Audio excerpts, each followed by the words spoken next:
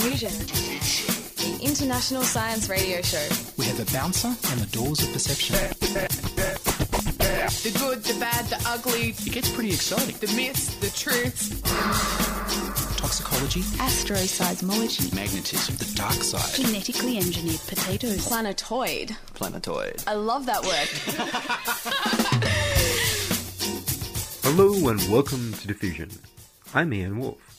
On this edition, we chat with hypnotherapist Melinda Hall King, who gives us a mother's eye view of Science Week. We explore the placebo effect, get sceptical about skeptics, and ask just what is hypnosis. But first up, here's John August with a postcard from the past.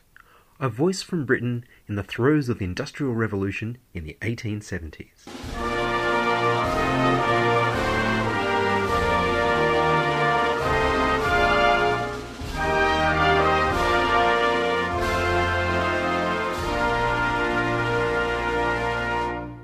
Yesterday I went to see the factory just outside town.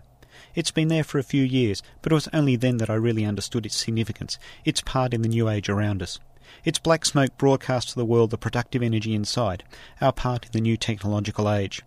The steam engine has replaced human toil, able to run continuously 24 hours a day, and steam trains crisscross our nation, developed from Stephenson's first innovative design in 1829.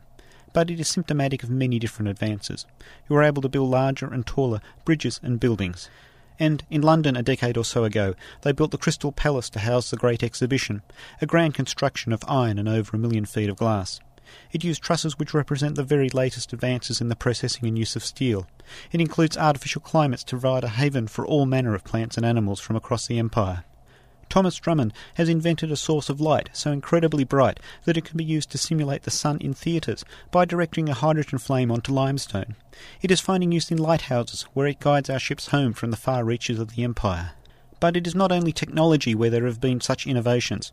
In the abstract realm of mathematics, Dr. William Somerville has been gracious enough to support his wife Mary in translating and popularising Laplace's mechanism of the heavens. We can now analyse the orbit of the moon using an astronomical number of terms, well, I guess there's a pun there, to appreciate details in its motion hitherto unknown. The moon's rotation is locked to the Earth, with the same side always facing it, but because the moon is not a perfect sphere and the orbit not a perfect circle, it does wiggle ever so slightly as it goes through its orbit. And it's only through the perfection of this analytical telescope that we're able to appreciate details in the universe before our optical telescopes are able to. We recently won the Crimean War and demonstrated the Empire's ability to reach across cultures and meet with the Ottoman Turks on common ground to defeat the Russians and others who had made such ridiculous claims upon the Holy Land. This conflict provided an ideal application for our best military minds and our recent advances in technology, including the telegraph. Florence Nightingale applied the methods of mathematics to understand mortality in battlefield hospitals, and we've been able to put those observations to good use. It shows the new spirit of the age where we don't just use mathematics to understand bridges and buildings, but apply mathematics to the very things that we do. These are examples of the great many things happening around us. But closer to home, in the next town, they've set up a tannery, and we see the march of technology all around us. I watch the billowing patterns in the black smoke, dynamic, alive, changing, pushed along by the wind. And I felt such pride that human energy, progress, and industry have not just advanced, but had also reached our town. We live in a special time in history. We have seen such great things, unleashed by human thought, creativity, and innovation. Technology, appreciation of the world around us, the reach of the empire. You can feel it, you can taste it. It is a wonderful age we live in, a time we are privileged to be a part of. The future beckons. Truly, there are great things ahead.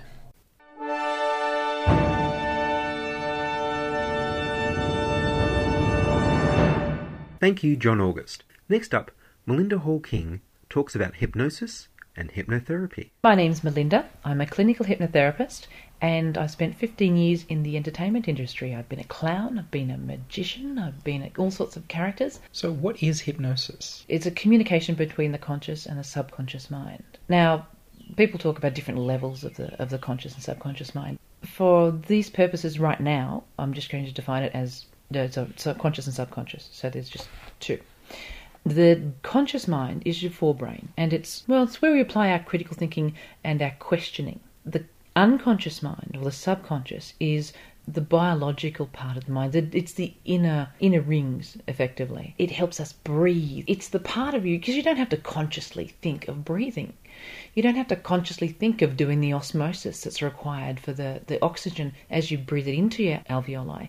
The osmosis that has to happen so it goes into the pulmonary system. If you had to think about that, you'd spend all your time thinking about it. So we allow our bodies to look after itself, and that deep subconscious mind is where we hold all of our deep beliefs, our very, very firm beliefs. And whether those beliefs are beneficial for us, as in I'm going to keep breathing, or not beneficial, as in, I don't believe I'll ever be successful. Those parts, those deep emotions, are bound up in your subconscious. And that's that's the part that, as a hypnotherapist, that's the part of you that we talk with, and then get the conscious mind on board so that we actually have agreement. And once there's complete agreement between the conscious and the subconscious, then we achieve goals greatly. Sometimes we're really focused on something. That's because all parts of our body, conscious and subconscious, are in agreement that this is a good and useful thing to do. If your integrity's challenged, it's because you've got an internal conflict. Yes. You don't agree with yourself. Correct. Now, there's not agreeing with yourself and understanding that you're not agreeing with yourself. And there's not agreeing with yourself and causing conflict internally by self-sabotage or learned helplessness, or there's all these sorts of things that we do to nobble ourselves from having an amazing, successful life. That being said, I'm learning as well. I'm always working on myself, and all hypnosis is self-hypnosis. So if you can hypnotize yourself to believe that you can't do something, then you can't. But if you hypnotize yourself to believe that you can achieve things, then you can. So it's as simple and as complex as that. You just have to choose the ways that you want to be successful. Not everybody wants to be a multi-billionaire because, everyone goes, geez, I'd like to have a little bit more money. But not everybody wants to be a multi-billionaire because, frankly, they don't have really good track records in the whole, relationship stakes. And, if you look at any of those silly magazines, they're always breaking up and it's all terrible and everything. What do you honestly want? So when you ask yourself, what do you honestly want out of your life? And you look at the different aspects. You look at relationships, you look at business, you look at financial, you look at spiritual, of the things that you want. How do you want to be? And it's the part that you look at that's lacking. Ask yourself that question. What was stopping you? Because now, once you decide that you can achieve whatever you want to achieve, now it sounds pretty lofty saying whatever you want to achieve, but, I could never be now a prima ballerina. I'm 38, kind of fat, and, had a couple of kids. It's never going to happen for me, mostly because I don't want it, never did want it. Although what I do believe is, if I had wanted it when I was younger, nothing would have stopped me. But I never wanted that. Most of the people wander around going, I don't know what I want. Well, that's great. So first off, what you do is you start off by saying, what do you not want? Because everybody can tell you what you don't want. So, what do you don't want? I don't want to live in the gutter. I don't want to end up like my parents. So somebody says, I don't want to end up like my parents. You ask, well, what is it about your parents that you don't want?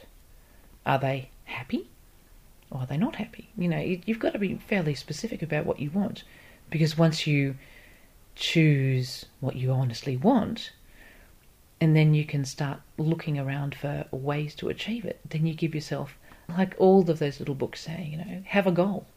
Yes. Because when you have but it's achievable goals. Now let's be realistic. Look for realistic goals and mark yourself off along the way as you get there. How is using hypnosis to do this different to just thinking and deciding? How is it different? That's interesting. The way you phrase that is you're looking for the differences, obviously, between thinking and deciding. Well, thinking and deciding is one thing. Following it through with actions is another. Many people, many times over, will say, I'm going to stop tomorrow, I'm going to stop smoking, I've decided I'm going to stop smoking. After a while, the subconscious mind comes along and goes, I'm feeling a bit sad or lonely or whatever, rejected. I really, really want a cigarette because that cigarette is going to make me feel good, because that means I have control over one little thing. And as long as they have that control over that one little thing, which is being able to smoke, then that makes them feel happy. If you consciously think about your goals and then decide to go for them, it might not be enough if your unconscious isn't on board. Correct. And so hypnosis can let you communicate with your subconscious and align your goals, and so that you work with all your resources, not just half of them. That's right. Because, different parts of you want to do different things at different times. The ability to communicate with yourself, honestly communicate with the deeper part of you, is going to achieve many goals for many reasons. First of all, you'll find out what you really want, because quite often we don't know. I've got to be honest, even for myself, recently I thought, I had to go to uni, had to study at uni, but when it comes down to it, the reality of my life is I have children, so I have to fit in with my reality. Some people can achieve great things and they can study and everything, but my kids want me, and therefore study isn't good for me right now. It'll be fine when I'm older and there's more time. Melinda, is there something that people can try at home with hypnosis? Yes, there's many things. Self-hypnosis is a couple of techniques you can use. If you wanted to try it at home, what I want you to do is I want you to get yourself nice and comfortable and sit somewhere nice and comfortable. And I want you to relax your shoulders and put your hands pretty much about your shoulder width apart in front of you, so that both your arms are an L shape and your hands are in front of you, kind of like a Barbie doll or something like that, with your hands out. And then I want you to notice the pull in between your hands, and notice just this magnetic pull that's happening between your hands. And as it's happening, you'll notice that your hands start pulling together, and you feel that energy moving into your fingers. Notice your fingers tingling and the energy moving, your hands closer and closer together. And as you notice that, I want you to gently start to try and pull your hands back out and notice them moving closer and closer together. And I want you to notice your hands moving closer and closer together. And as they start moving all the way in, I want you to feel that warmth between your hands like a ball of energy, focused. And now you can stop and just feel that ball of energy swirling between your hands, keeping your hands apart and stationary at the same time. And I want you to notice that warmth tingling through your fingers. And when you bring your hands together completely and rub your hands together, I want you to notice how lucky you feel. And notice that luck running. As you rub your hands together, start rubbing your hands together, backwards and forwards, round and round and round. I want you to notice that luck start to thrill all the way up your arms, all the way up your neck, your head, all through your brain, feeling yourself comfortable, secure, and knowing that you can achieve anything you honestly want to, whenever you want to, just by taking a nice deep breath and rubbing your hands together and believing in your luck. Suggestions made to people in trance can not only change the way they act, but also the way they feel. Now we will look at techniques which can be used to go much further, to change a person's fundamental belief system and change it for life. Melinda, you have children. What was Science Week like from a mother's perspective? Science Week was fantastic. I really liked going there. We went to the ABC. Now, looking at it from a kid's point of view, because we brought our kids, we've got... I always call them Dreamer and Amazon whenever I'm doing anything online. Sounds good. Dreamer's the 11-year-old boy and Amazon is the 8-year-old girl. Dreamer the thing that excited him the most, first of all, is the fact that we were watching the Catalyst team on stage, and he's going, "They're real! They're really real!" He was so excited. Well, then it was all the microscopes and that sort of thing, and he got to do some Mad Lab stuff, some work with soldering and so on. So the Mad Lab people actually make electronic stuff? Yes, yeah. Well, he made a lie detector. So he spent the rest of the week checking to see if I was lying. So you've got to work it out. But yeah, it was fascinating stuff. That'd be a galvanic skin resistance. Yeah, exactly. It's a galvanic skin resistance. So you put the two wires on your palm. Yep. And you've got to say what's a yes and what's a no, and then you can. So you ask him a few questions. That's definitely yes. Ask him a few questions. Calibration. Not exactly. You must calibrate, and then after that, he just asked me questions. So, but because we've already calibrated, he'd have it calibrated for me, and then he'd come up and he'd put it on my arm and ask me questions. What time am I going to bed at 9 tonight? No. Yes. That sort of thing. So it was very funny. Interesting. And of course, I've heard about American military trying to get remote ones. How do you get a remote lie detector? Well, instead of looking at how sweaty your skin gets and therefore how conductive it is, you look for some similar signs that you can read by perhaps microwave or terahertz or something where you can bounce things off the skin and perhaps tell how conductive it is. Oh, like those... So doing it remotely. Okay. Same thing, only a wireless version. A wireless version, so... right. So if you just point it's like a little laser pointer, and if you point it at a politician, it goes beep, beep, beep, beep, beep, beep, beep, beep. That's the idea. Yeah. How useful would that be? Yeah, this politician is lying. Oh, my goodness. But what if they were telling the truth? That's hilarious. Well, false negatives is not a good thing. No. And that's one of those things. I think lie detectors are fascinating. They had a thing on Mythbusters recently. Yeah. Where they were showing the polygraph test, which is using the same methods. So it was using the same methods? It was using the same methods as the lie detector that Dreamer had. Yeah. And they thought they could beat it. Mm. And they used some of the traditional techniques, which is either like having a thumbtack somewhere so that you've got a physical stress that's greater than the lie stress. Yeah. Or mentally preparing yourself so that you're really method acting your fear and all the rest of it. Method acting. And they totally failed to fool a professional who was using the rig. On the other hand, they went to the new one that uses functional magnetic resonance imaging and using a technique which I didn't see explained because I looked away from the TV. One of them actually managed to fool it completely. Like, it's supposed to be looking at... Your brain is supposed to use certain bits where the blood goes when you lie, and that's how it tells. And he managed to use some clever way of thinking his way around to perhaps activate that all the time so that they couldn't tell. Well, as a hypnotherapist, the whole concept of lying is we look at somebody, and depending on how your brain's wired, most people are wired so that when you look to the top right, it's visual, but you're also remembering from your memory. And if you look to the top left, you're actually, it's still a visual acuity, but it's you're constructing. So it's not that you're lying particularly, but you're constructing the scenario, visualizing it, or thinking about it, or hearing it, or whatever. Is it different if you're left-handed? There is a cross-wiring. Doesn't necessarily mean left-handed, but there is a cross-wiring capability, and you have to pay attention to that when you're certainly in a therapist situation to see, which is why we ask so many questions. But back to the Science Week. So Dreamer can now tell when you're lying. That's he right. Puts wires on you. That's right. He puts the wires on me and tells me when I'm lying.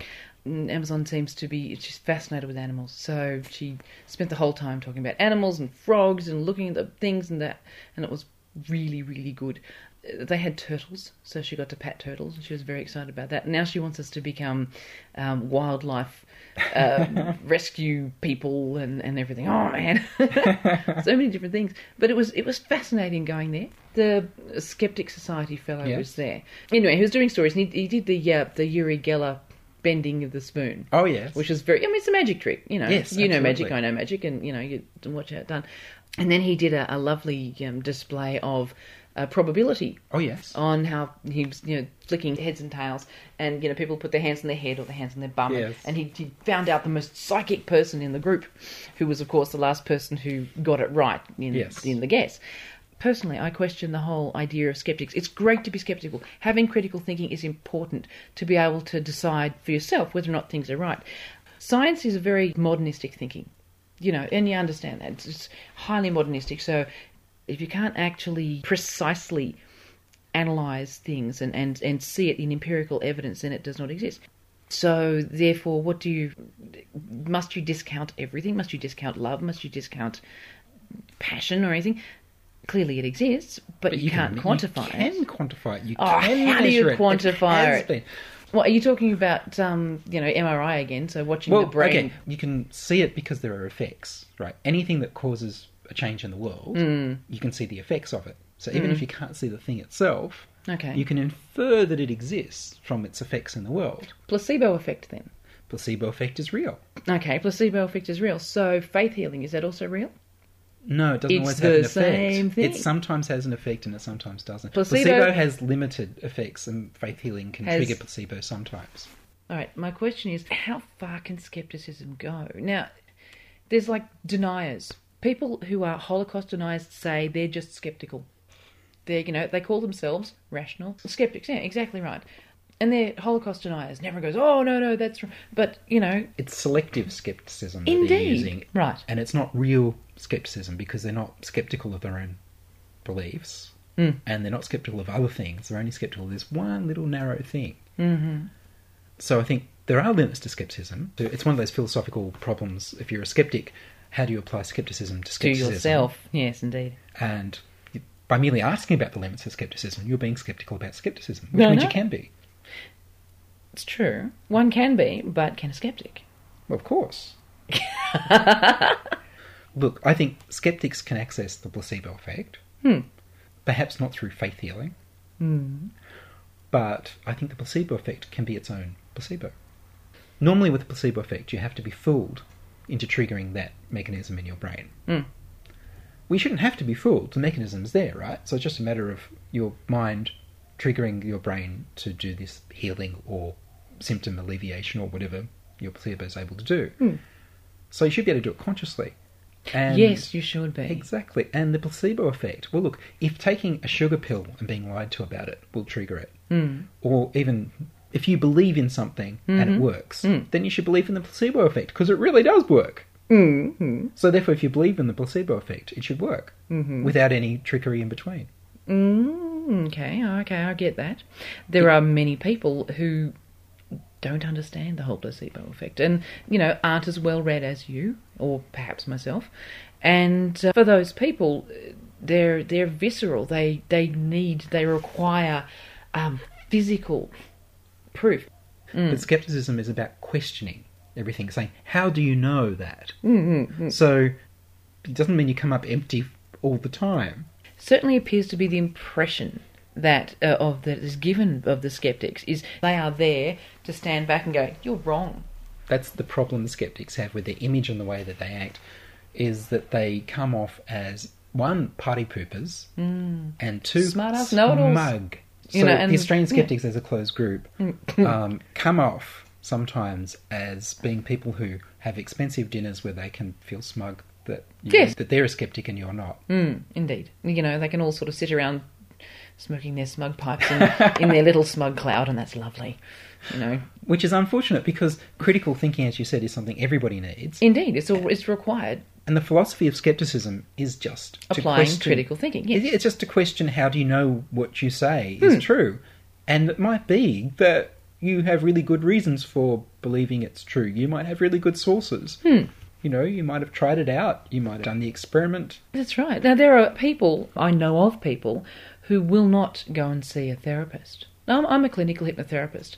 I'm registered. I have all my wonderful ethics. I have some clients will come and sit down and they'll say things like, are you sure you're not going to make me cluck like a chicken or anything like that? So the stage hypnotists make it difficult for the therapist because the idea is you're going to put me in your power and you will make me do something. Control. I will lose control. I'll be powerless and you'll be able to do anything you want with me, which is crap. Back to what you were saying before about if you can access that part of your mind, which is what hypnotherapists do. We're like tour guides to the brain. And so we work out just a little bit how your brain is working. And then we say, well, if you think about this a bit more, you'll experience this in a better, more comforting way. Or, instead of eating when you feel upset, you'll go for a walk. Or you'll have a drink of water. Or whatever it is that will be more beneficial to your body and to your mind. What hypnosis does is it helps us achieve our own placebo effect for anything in your life. Anything in your life that you honestly need to do, you can achieve in conjunction with any other help that you can get. But choosing to look in the right direction and to feel the right things and to hear what you want to hear is going to make a big difference to the way you perceive your world. So basically, people should learn about hypnosis so they can properly wake up. Yeah. And that's all from us on this edition of Diffusion. Contributing to the program were John August and Melinda Hall-King. If you have feedback, comments, praise, or if you'd just like to tell us something or ask us something, or if you'd like to be part of Diffusion, if you'd like to put your passion for science on radio, then send us email to diffusion@2ser.com. That's diffusion@2ser.com. Or subscribe to our podcast from the website www.diffusionradio.com. That's www.diffusionradio.com. Tune in for more science wondering next week on Diffusion Science Radio. To take us out, here's Scenes From by Bruce McKenna. Computers don't lie. Are you suggesting that I did? In many cases, false things were announced or suggested with TV images. Wow. But Chris, what I'm saying is that there was no manipulation, no disinformation. Sometimes you'll find later on that you have been manipulated, but it's very hard to find it out right away. Video games hyping NATO accomplishments. Oh my gosh, that's from the 60s. We knew that, of course, we should not say anything to the media. You can only be hypnotized if you believe in the power of the hypnotist. That's just fine, and you can just allow your eyes to close. You must accept him as an authority figure. Different people will accept different authority figures, depending on their needs and value systems. Spend millions of dollars trying to understand what happens in the blink of an eye. First tenth of a second of impact. Well, they rely on some special test subjects. Right, audience? So you ready, Tommy? I am ready, Dick. Sexy television like you've never seen it before.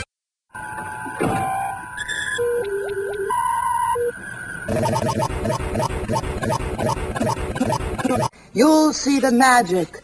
I don't think like this. This isn't me. What am I doing? Why, it's just like you could read what was inside of me. Yeah. And you are their national heroine, my dear. And you are ugly, my dear. And now back to our show. Only bad witches are ugly.